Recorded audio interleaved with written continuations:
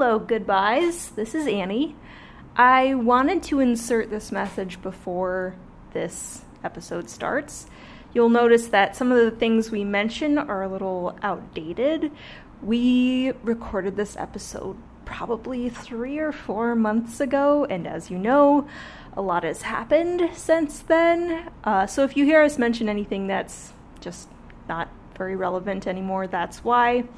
We wanted to put out a few episodes that were much more relevant before we put this one out, and we've also just been running way behind on production schedule because everything is extremely shitty right now. So I wanted to warn you guys about that. That's all. Please stay safe, stay healthy, wear a mask, and arrest the murderers of Breonna Taylor. All right, Annie out.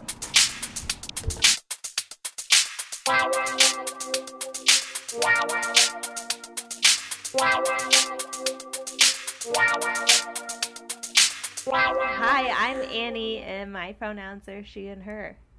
And I'm Rose, and my pronouns are also she and her.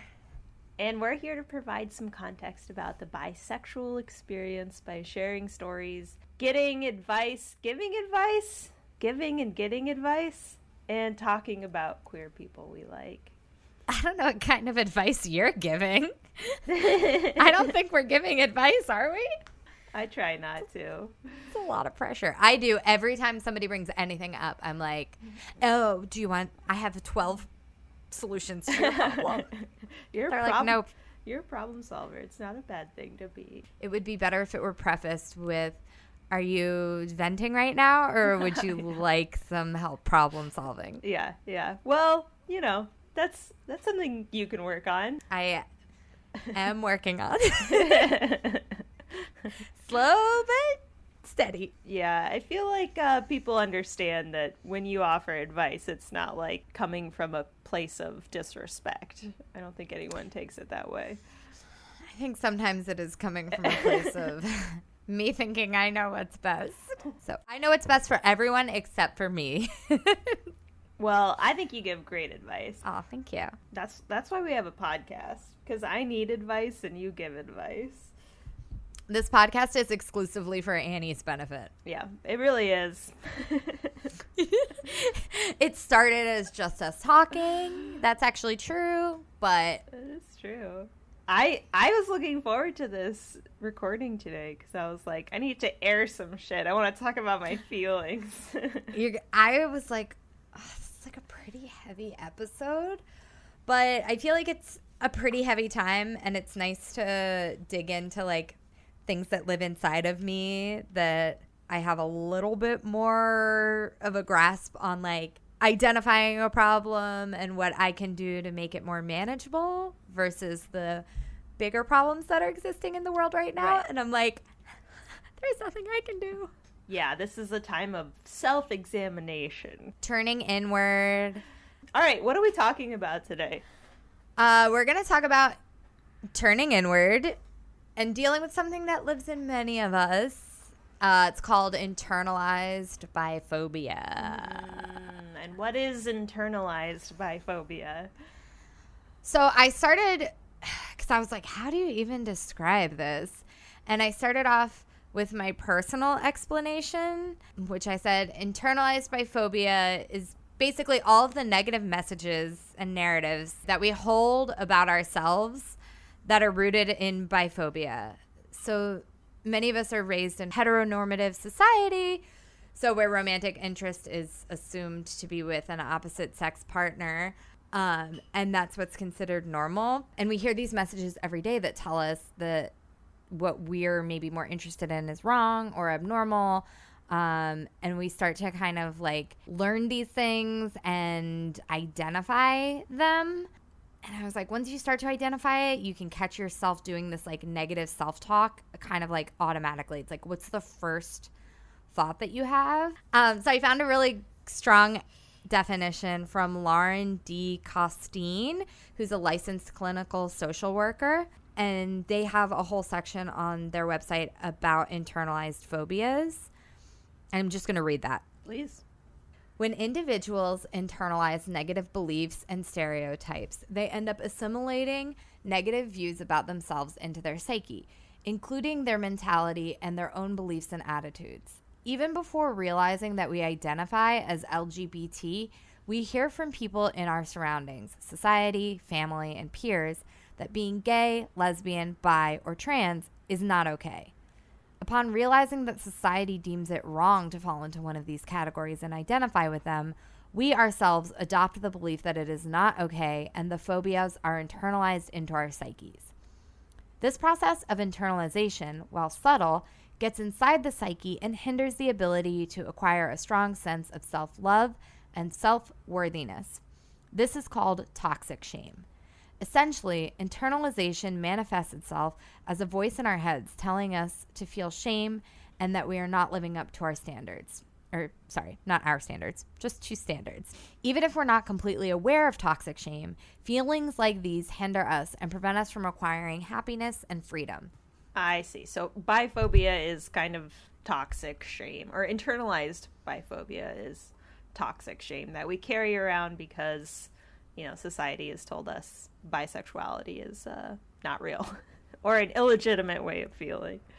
Yeah, exactly. So there's lots of different types of internalized phobias that exist. It's not exclusive to the bisexual experience. There's fat phobia, internalized misogyny, internalized racism, ableism, homophobia, transphobia, et cetera, et cetera, et cetera. Basically anything that you can have as your identity that normal society or society as a whole is repeatedly telling you isn't normal. Right. You're like bringing in a few things that I read were like, it's when you're afraid of that part of yourself, which I think not quite right. I don't think it's quite right. Yeah. I think that's not like you're afraid of that part of yourself, but maybe initially you're hesitant to address, acknowledge, and like embrace that part of yourself because you're reiterating the messages that society has fed to you. Right. Yeah. About that identity. It's like the part of you that you find really hard to love or value. Yeah. Got it. Yeah. That's, yes. So I also pulled out from this book, Queer, A Graphic History, by Meg John Barker and someone else illustrated, but I don't remember their name right now. I can go grab it. It's over on my bookshelf. Here, I'll go get it. Julia Scheel. Okay, so Queer, A Graphic History by Meg John Barker and Julia Scheel lists out 3 of the main assumptions that kind of build these norms of which like your identity might not align with. First is that sexual identity is an aspect of who we are that is fixed from birth and endures throughout our lives. Yeah, that's one I came to kind of late. Didn't realize that wasn't quite true. Yep. Second is sexuality is binary, so you're straight or gay, and based on a binary gender of attraction, so men or women. I think everyone in this podcast knows that's not the case. Not the case, yeah. And third is that people can be divided into normal and abnormal on the basis of their sexual attractions and practices. Yeah. Yeah, it's funny. These 3 like pillars that are wrong are kind of the exact lines of thinking that led to my internalized biphobia. You can like track it directly to these 3 things. You're like, those are your 3 big bullet points? Yeah. My inner biphobe was shouting those at me day in and day out. I feel like I don't immediately recognize the first one of like it's fixed from birth throughout our lives. Mm-hmm. But definitely like sexuality is straight or gay. and that it's normal versus abnormal. Right. Abnormal? I don't know if I said that right. That was a very weird word to get tripped up on. But I think for me, the ones that fill me up, definitely internalized biphobia, and then I think internalized misogyny is like globbed on top of that. So for an example that I thought of was that before my last relationship ended, I never used the term bisexual, and I was like, it's gonna be like really fake using it because I've never gone all the way with a girl, and like I've made out with girls, but just the quote unquote normal, quote unquote straight amount. So leading into those two pillars, I was like, this is the normal amount of physical interaction for straight women. And because I was dating a man and had mostly dated men, I was like, I can't really claim this identity, and telling people about my interests is going to be pointless because I'm dating a man anyway. And then after we broke up, I continued to kind of feel weird with the label because I was dating men and women, but I hadn't found myself like having any sparks with women. And I was like, oh shit, what if I'm a faker and I'm full of shit and I'm not actually interested into women? Right. And like, I don't know. It's like now I can see this is totally biphobic. And I assumed that there was a societal authority who's going to say if I qualify as this identity. Right. And I assumed that certain actions had to take place in order for my feelings and desires and interests to be validated, which is like they can just exist on their own plane. Right. You can never act on them, and that's okay. And it just put the decision of like my validity and worth in that existence in the hands of other people. Right. Yeah, it's funny how I kind of had the same thought. Will an authority figure at some point tell me what I am? Like, for some reason I thought that would happen. I thought I was going to get a letter from like queer Hogwarts being like, you're a bisexual. We need the queer sorting hat. But it never happened, and I don't know why I thought that would happen, but I did. If someone knows why we think that way, let me know. I mean, I feel like because you're given a lot of labels when you're younger, so you're assigned a gender usually, and then you're also assigned a bunch of other things like, oh, like that's a really pretty girl. Like, this was not me. I was not assigned this as a child, but like, that's a pretty girl. Her value comes from being pretty, and she likes pretty things. Right. And then there's like, you're a tomboy. You're tough. You can like walk it off. Yeah. And there's like really smart girls, and then there's horse girls. Like, you know. And that's where internalized misogyny comes in too, right? Like, you kind of get an idea of like, oh, her value as a woman comes from being pretty or tough or smart or whatever. Yeah, exactly. And I think that's something too that I struggled with when starting to date women more officially, was being like, I don't know, like, what's my value as a woman? And especially like having a society that brings you up to be competitive with other women. It's like I've never felt competitive with a romantic partner before, and I don't feel competitive with Cassandra. She crushes me at Bananagrams all the time. I think there's some things where I'm like, well, I want a girl to think that I'm cool in a different way than I want a guy to think that I'm cool. Right. And I guess maybe more like my attraction to men is, or how I want men to think of me is much more misogynistic. Like, I'm like, I want you to think I'm cooler than every other girl. Yeah. Ooh. I don't like that realization that just came up. Well, I mean, there's nothing wrong about, being honest about it. Yeah. I mean, I think that's once you start to know that internalized biphobia is a thing, like once I read that, I was like, oh, there's a lot of things that are just like little immediate things that go off in my head. And then you have to question like, okay, well, am I thinking that because I actually believe it? Or am I thinking that because some structure told me that's quote unquote normal? Right. Yeah.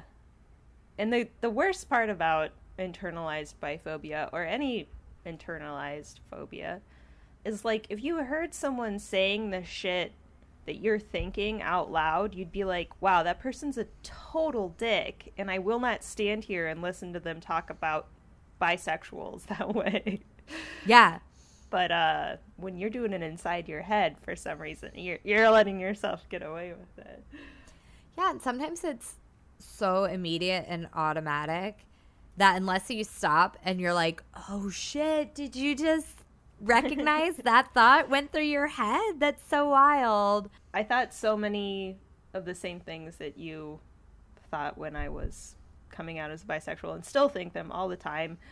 I definitely thought like bisexuality was kind of a cop-out as far as a sexual identity went, which again is one of those things that if I heard myself saying it out loud, I'd be like, you're such a dick. But like that was kind of what I was thinking.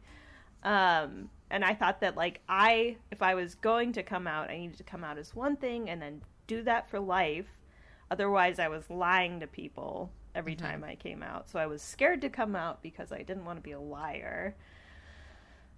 But, you know, staying in the closet is terrible for your mental health. So I was kind of trapping myself in this weird cycle of self-abuse.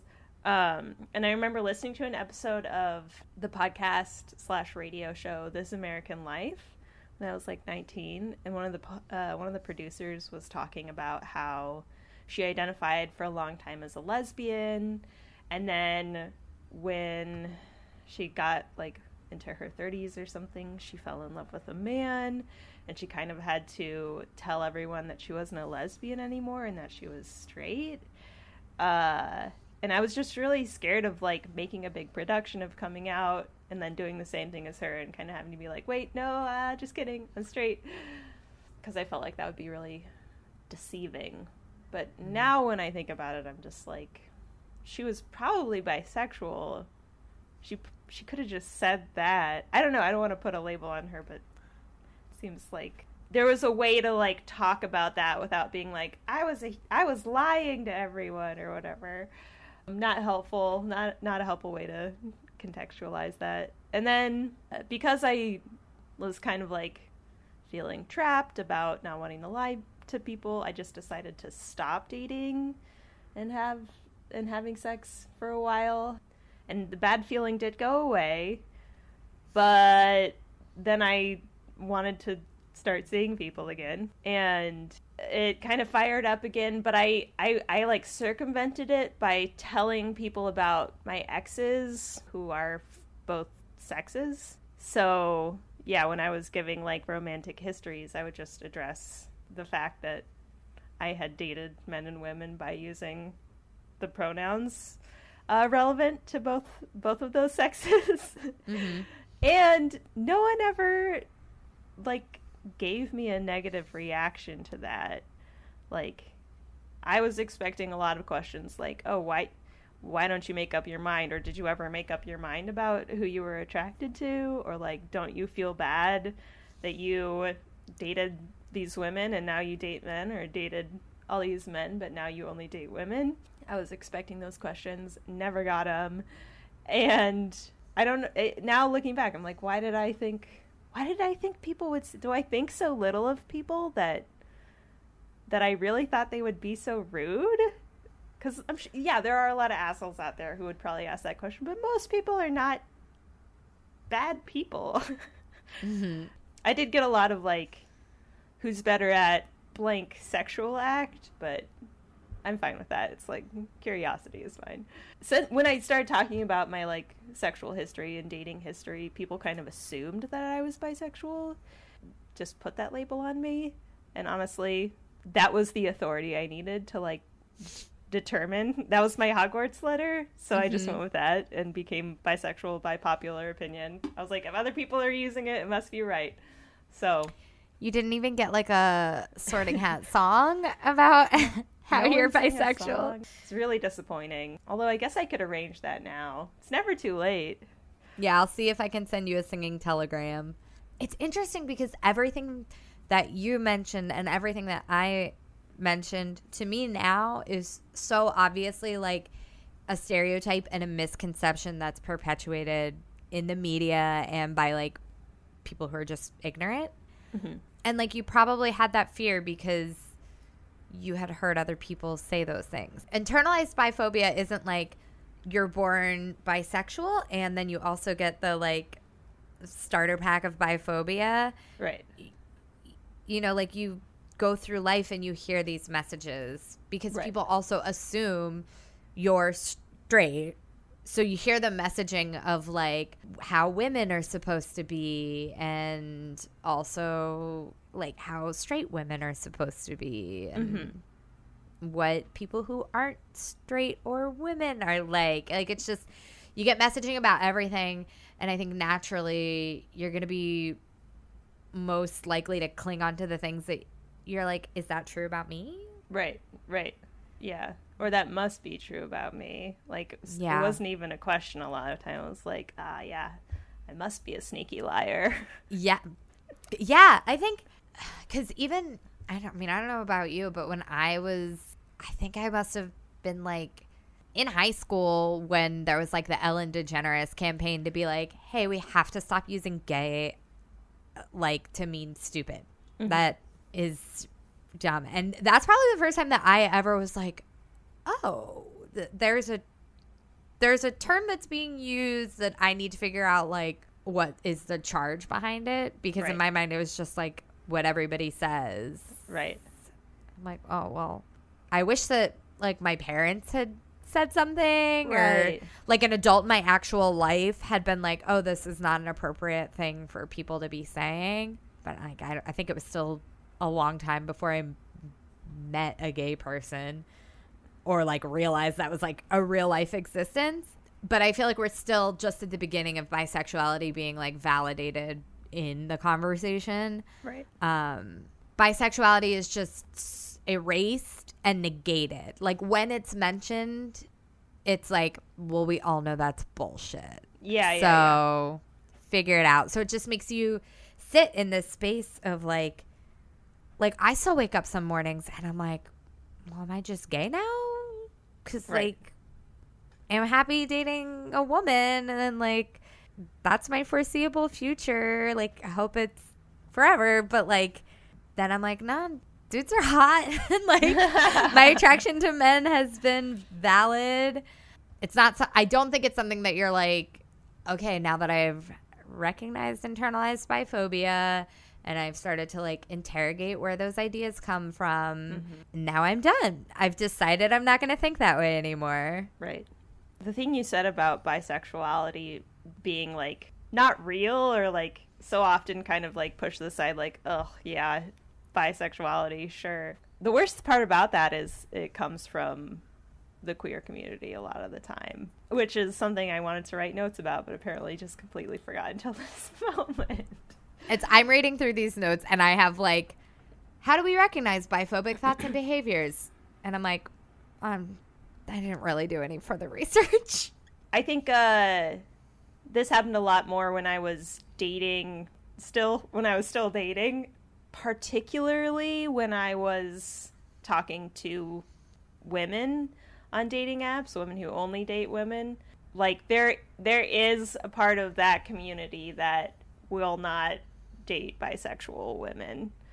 I get that you're allowed to date whoever you want to date, but it really, if you are struggling with any kind of internalized biphobia, it really sets you back for someone to say like, I don't date bisexual women because they're sneaky liars. Yeah.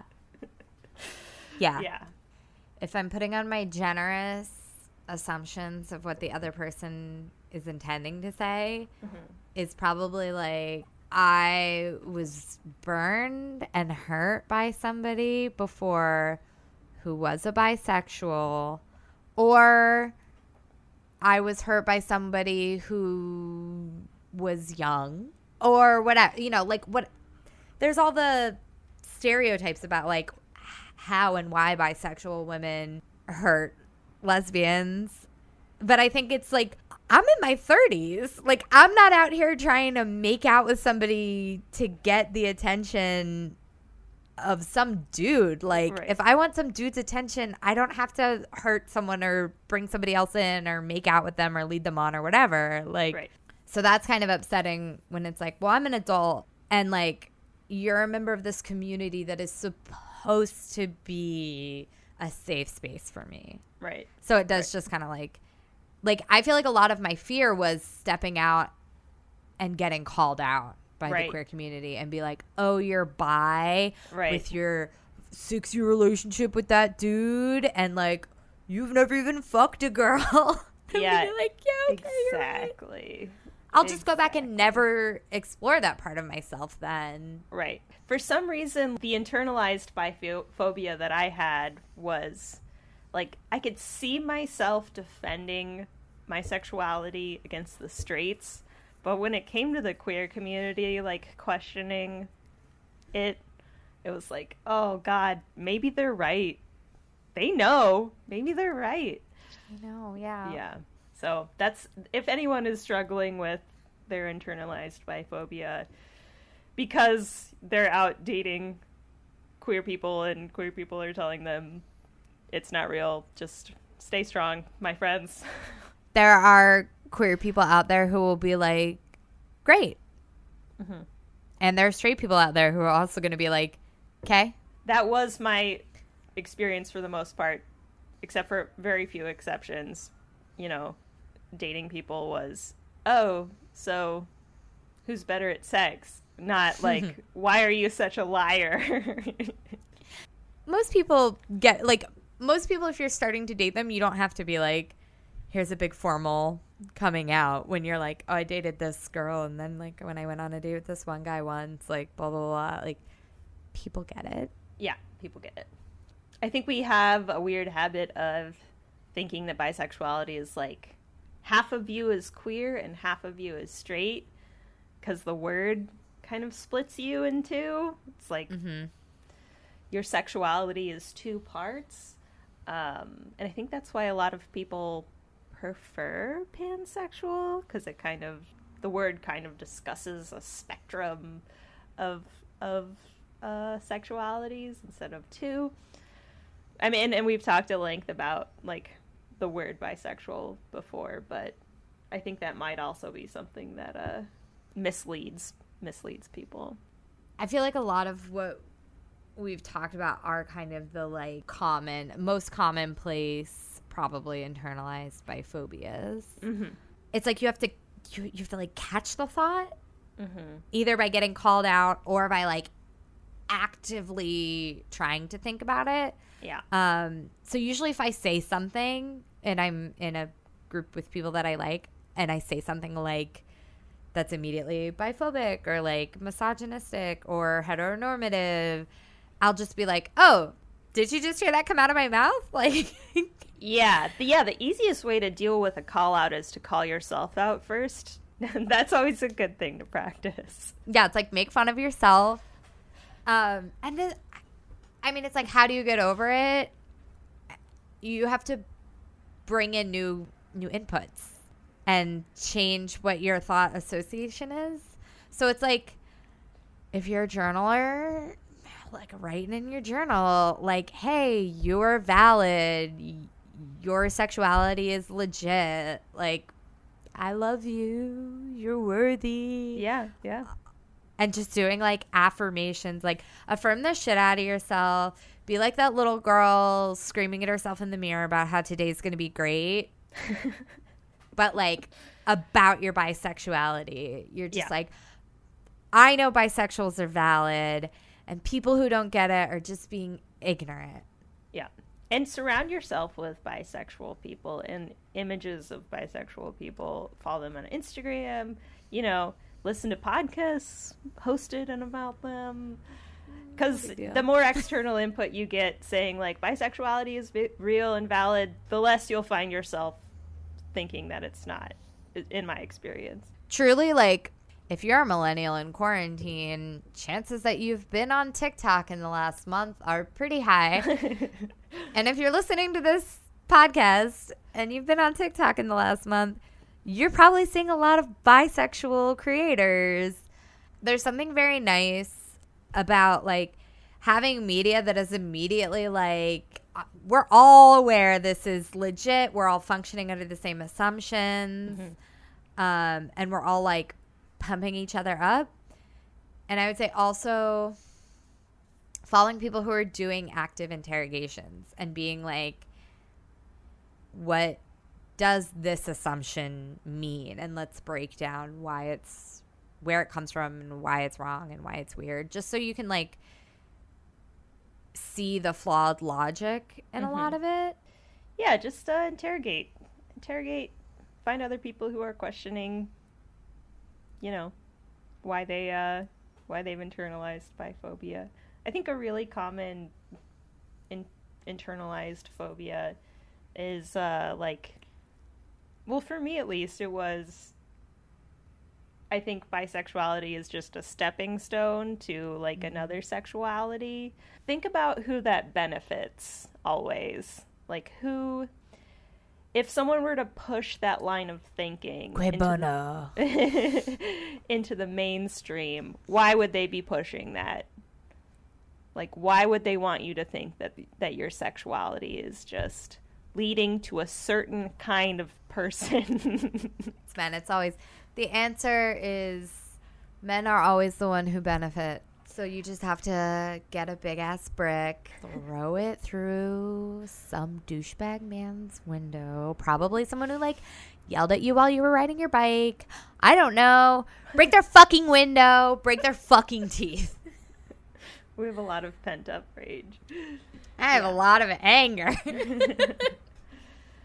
Yeah.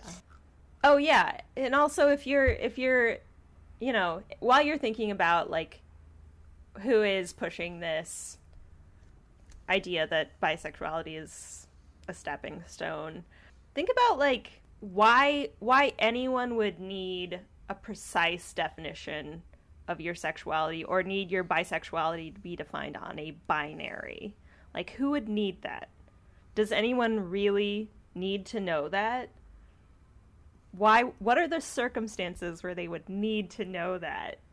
And would it be life or death for them to know? There's, like, a very, very small there's, like, one particular circumstance where they would need to know the particulars of your sexuality and need it to be on some kind of binary. And it's like never actually going to happen. So don't worry about that. Don't worry about ever having to define your sexuality on some kind of binary. Those circumstances will probably never happen to you.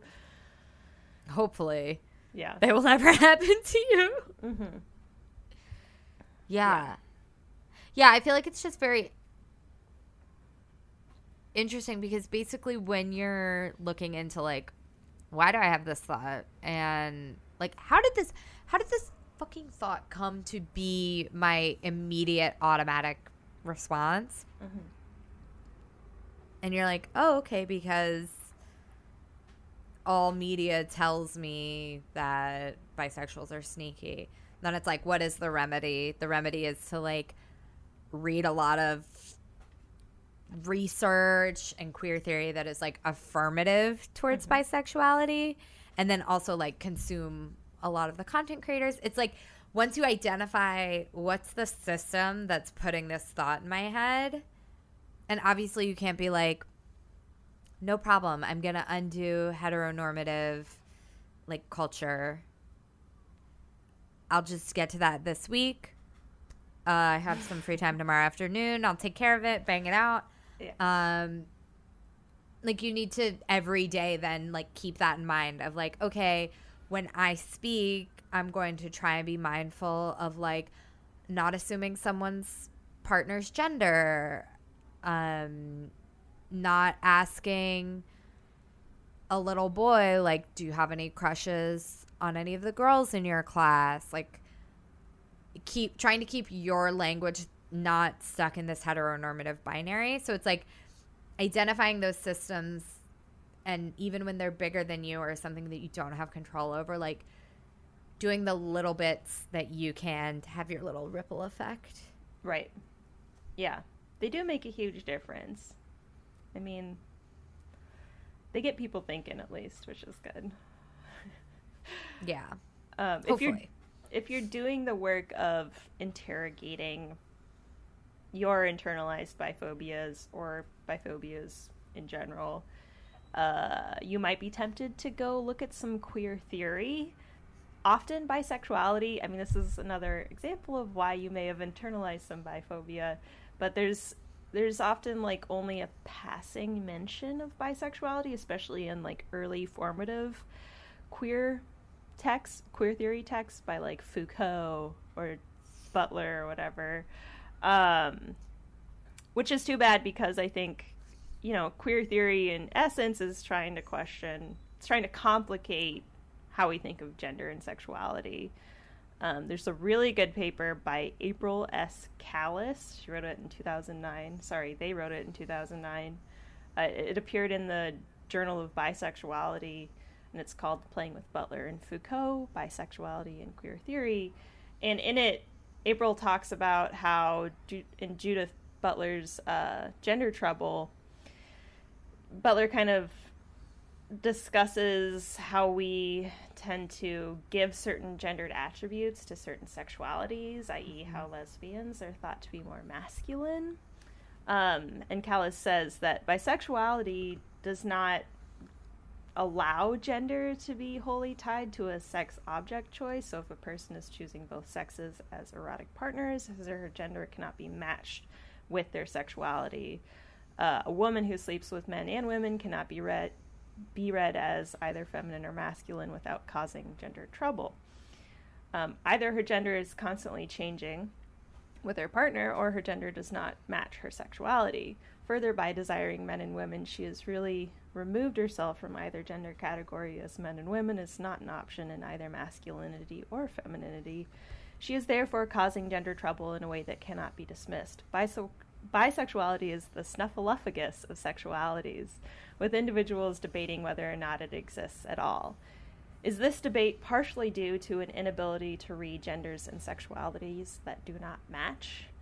So this is a great example of where biphobia comes from. If Butler is right and we have this desire to give gendered qualities to certain sexualities, then bisexuality confuses us because we want to be able to do that, but we can't because, you know, what is the gender of someone who likes both genders?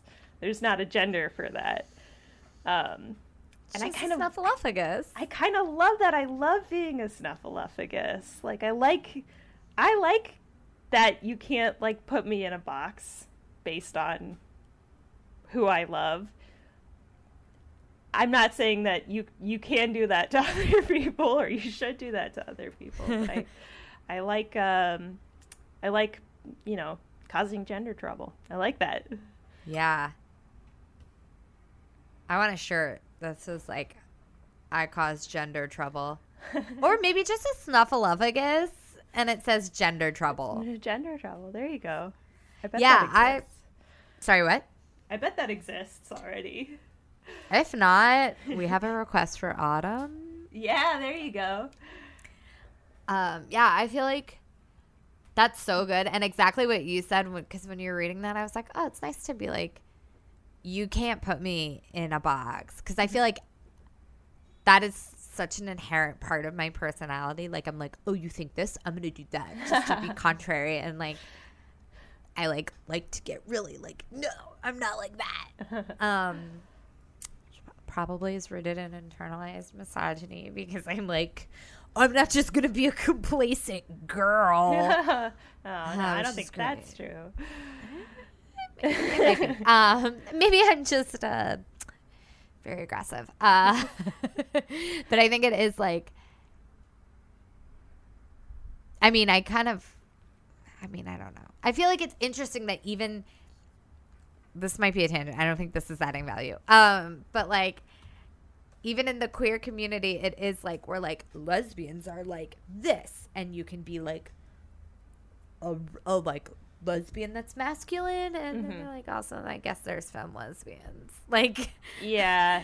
It's very weird that they're still like, this is how to be gay. Right. And this is how to be a lesbian. And like, I think especially like, this is how to be non-binary is something I'm seeing a lot now. Like, yeah, a lot of non-binary folk are just like, right, I don't have to be like the most androgynous person you've ever met, right, for me to be non-binary. Like, right. That's not how it works. Right. Yeah. That's exactly where internalized phobias come from, that there's a right way to be a certain identity and that you're doing it wrong. So that sucks. Yeah. Sucks. I would also like to flag, I hadn't thought about this, but I think internalized biphobia can also be amplified not only as negative things, but as like self-validation.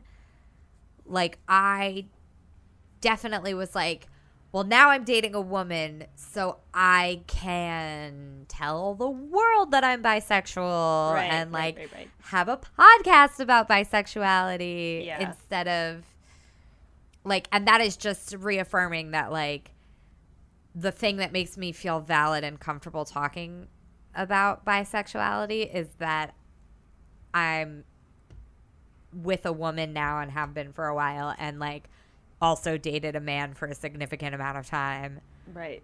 Yeah, that you would have to have done both of those things in order to earn your bisexuality. Exactly. Yeah. So I think that's just another internalization that like feels good because it's like embracing my identity. But when I think about like, well, what did it take? It's like that was fueled by it. So it's just interesting. Yeah. It is very interesting. That's kind of all I have to say about it. I feel like this is a very good primer on internalized biphobia. And I think that's really all I feel like I'm capable of offering, because like I'm still learning how to identify, address, and rewire negative thoughts. Yeah, exactly. And also, like, it's so specific to what's your internalization and experience that you have to work through. Like, each one is going to take a slightly different remedy and a slightly different set of work. But I think just having a name for it is helpful, because it gives you, like, when you have a thought, that it just flags it. Right. Like, maybe think about why you're having that thought. Right. And then determine what the next steps are. Yeah, definitely. If you have a therapist, talk to your therapist about it. Yeah. The nice thing about therapists is they flag those thoughts for you. So it's really why do you hate yourself so much? It's really what a therapist is. They're just flipping through the pages, like flagging all the problematic thoughts. But it is something you can do, sans therapist too. You can catch yourself when you're having those self-doubting or hating or devaluing thoughts. Yeah, you can flag those thoughts and then figure out how you want to work on them. Want to go to part 2? Yeah, let's talk about bylights. Bylights! I didn't put any bylights in here because today is April 10th, 2020 for me. For Rose, it's April 9th. While we are recording this, the world is in the throes of the COVID-19 pandemic. The U.S. is really in the most deadly week it's had so far, and I am at any hour of the day some combination of anxious, afraid, hopeful, heartbroken, and I know that a lot of people feel the same way.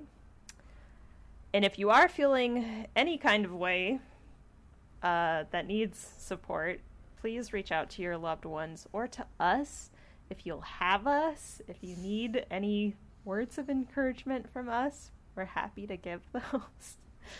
I didn't put any highlights in here because there's not really much news besides the pandemic.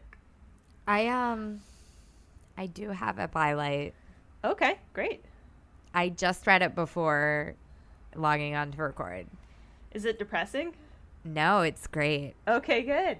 I would not bring more negative news into your life. I was like, I can't put any shitty news in here. Governor Cuomo comes out as a bisexual. No, that's not true. Oh, that'd be amazing. I'm sorry. I do not remember the actress's name. But oh, yeah, I just saw this. The woman who voiced Moana. Yeah. Sorry, I should say. I don't know this person's name, but the person who voiced Moana in the Disney movie. Yeah, so that made me happy. Yeah. Love Moana. There's a place in the sun and the sea, it calls me, and no one knows how far I'll go. It's a good song. I like your rendition. We got some listener mail. We got some mail from Raj. Raj, I didn't get your permission to read this, but I will email you in a minute.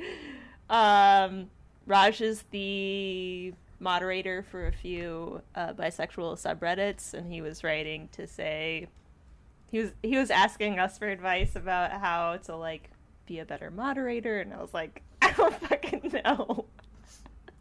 I don't know. So yeah, if you bisexuals listening have any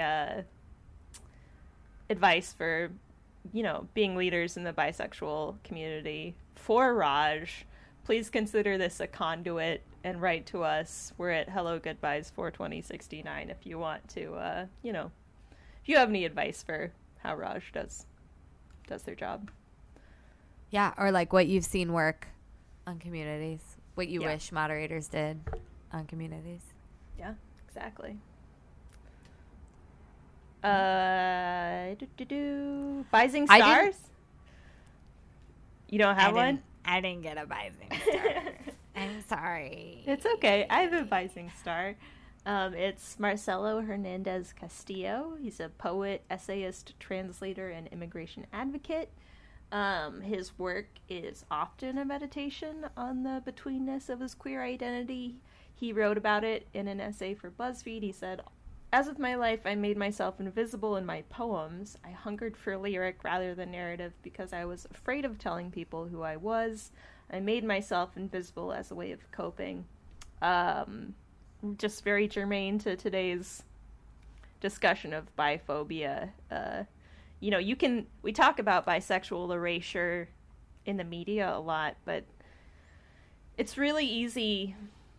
I did it when I stopped talking about, you know, my sexuality while I wasn't dating, but it's easy to erase yourself too, and there's a really dark place you can go to when you start erasing aspects of yourself. So if you have the option to not do that, you know, don't.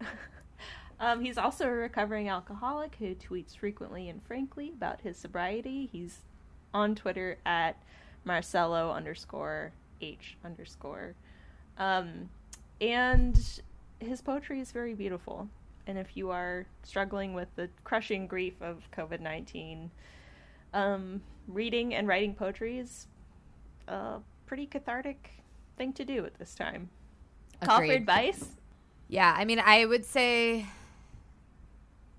I'm with Annie. I'm a little out of sorts. My attention span has gone to shit. My call for advice would be that I have been trying to meditate since before the pandemic was declared a pandemic. That was part of my goals for this year, was to kind of figure out how to make meditation a practice for myself. And I do it. I sit down and I'm quiet. And there's like, I've tried guided meditations or just like having some nice rain sounds, you know, like I've tried a lot of the things, but I can't get to that place. Like, so any tips, I guess particularly like, has anything been working for you? I feel like I work well with visualizations. So I'm looking for positive and affirming visualizations to deal with stress. For what it's worth, I'm in New York City, so we're really in the shit right now. Stress, and then also like I feel like I'm digging up a lot of my internalized shit and like habits and thought patterns that I have that I don't want to continue to carry with me. And so anything that helps to like bring those emotions up and then like make you fight them or something. Yeah. Or maybe not. Maybe they're not supposed to. I don't know. Somebody tell me how to meditate. Yeah, I'd also love to know. I think this weird thing is happening right now where people are like, this is a unique time to improve yourself, and you have all this time to like work on all the things you never worked on. And that at a certain point is very unhelpful, because you're like, why am I not getting better? I have all this time to improve myself and I'm not getting better. And then you start beating yourself up about that. So I'd say just don't beat yourself up. This is, I think not, it's like a frustration that I'm like, I had laid like 3 months of groundwork and I was also still feeling like, isn't that great? And now I'm just like, no, I need some moments of silence. Yeah. In my brain. And I think also probably just that we're all living in a moment of trauma right now. Mm-hmm. Like collective grief and trauma. That we're probably all finding the unique ways this is like triggering to us. Yeah. And I have definitely I'm like, okay, these are the like 6 perpetual thoughts and like habits that I have already identified as like things I need to probably not perpetuate. Right. But it's very hard to do. So yes, I agree. Try to be forgiving, and also don't turn self-care into a productivity competition. Right. Yeah. Try not to. It's hard. And if you fail, don't beat yourself up. Yeah. My call for advice is actually a call for poetry, because I've been reading some poetry to help process things, and I would love to read any poems that you, the listeners, are writing or reading. If you've come across anything that spoke to you, or if you've written anything that really spoke to you and you want us to read it on the show, I would love to do that. Doesn't have to be about coronavirus or bisexuality, but if it is, that's okay. Just like any poems that you've come across that touched you or that you wrote that you think are, you don't even have to think they're good, just that you want to share. I'd love to read those. Yeah, and we don't have to read them on the show. Yeah. And if we do, we can read them anonymously. Yeah. That's all I got. That's all I got, too. I feel like there are definitely things we can dig into more, like what are common stereotypes that lead to internalized biphobia, and also a little bit more about how bisexuality is addressed in queer theory, but probably not going to happen in this episode. Yeah, we'll save those. That's a deep well. Those are deep dives. Yeah. Right now, this is just a good primer of what deep well of shame lives inside of you. I heard you might have some free time to really start rooting around in there. Yeah. Yeah. Yeah, maybe this is a terrible episode to release right now. How cruel are we? No, I think hopefully people will hear this and think like, oh, those thoughts that I've been having are not helpful, not healthy. Yeah. Hopefully that's what we're doing. Yeah, I hope so. I hope you will hear these thoughts and feel connected and not alone. Yes. And you're valid, and we love you. Yes. And we see you. Yes. And we're here for you. Yeah. Yeah, and like I said, reach out. Hello goodbyes 42069 at gmail.com. We're just hanging out, guys. We're hanging out. Yeah. Let's do the sign off, and then I'm going to ask you about something. Okay. Sure. Goodbye from the goodbyes. Why do I feel like it gets so extra when it's not safe. Like if you're not here with me.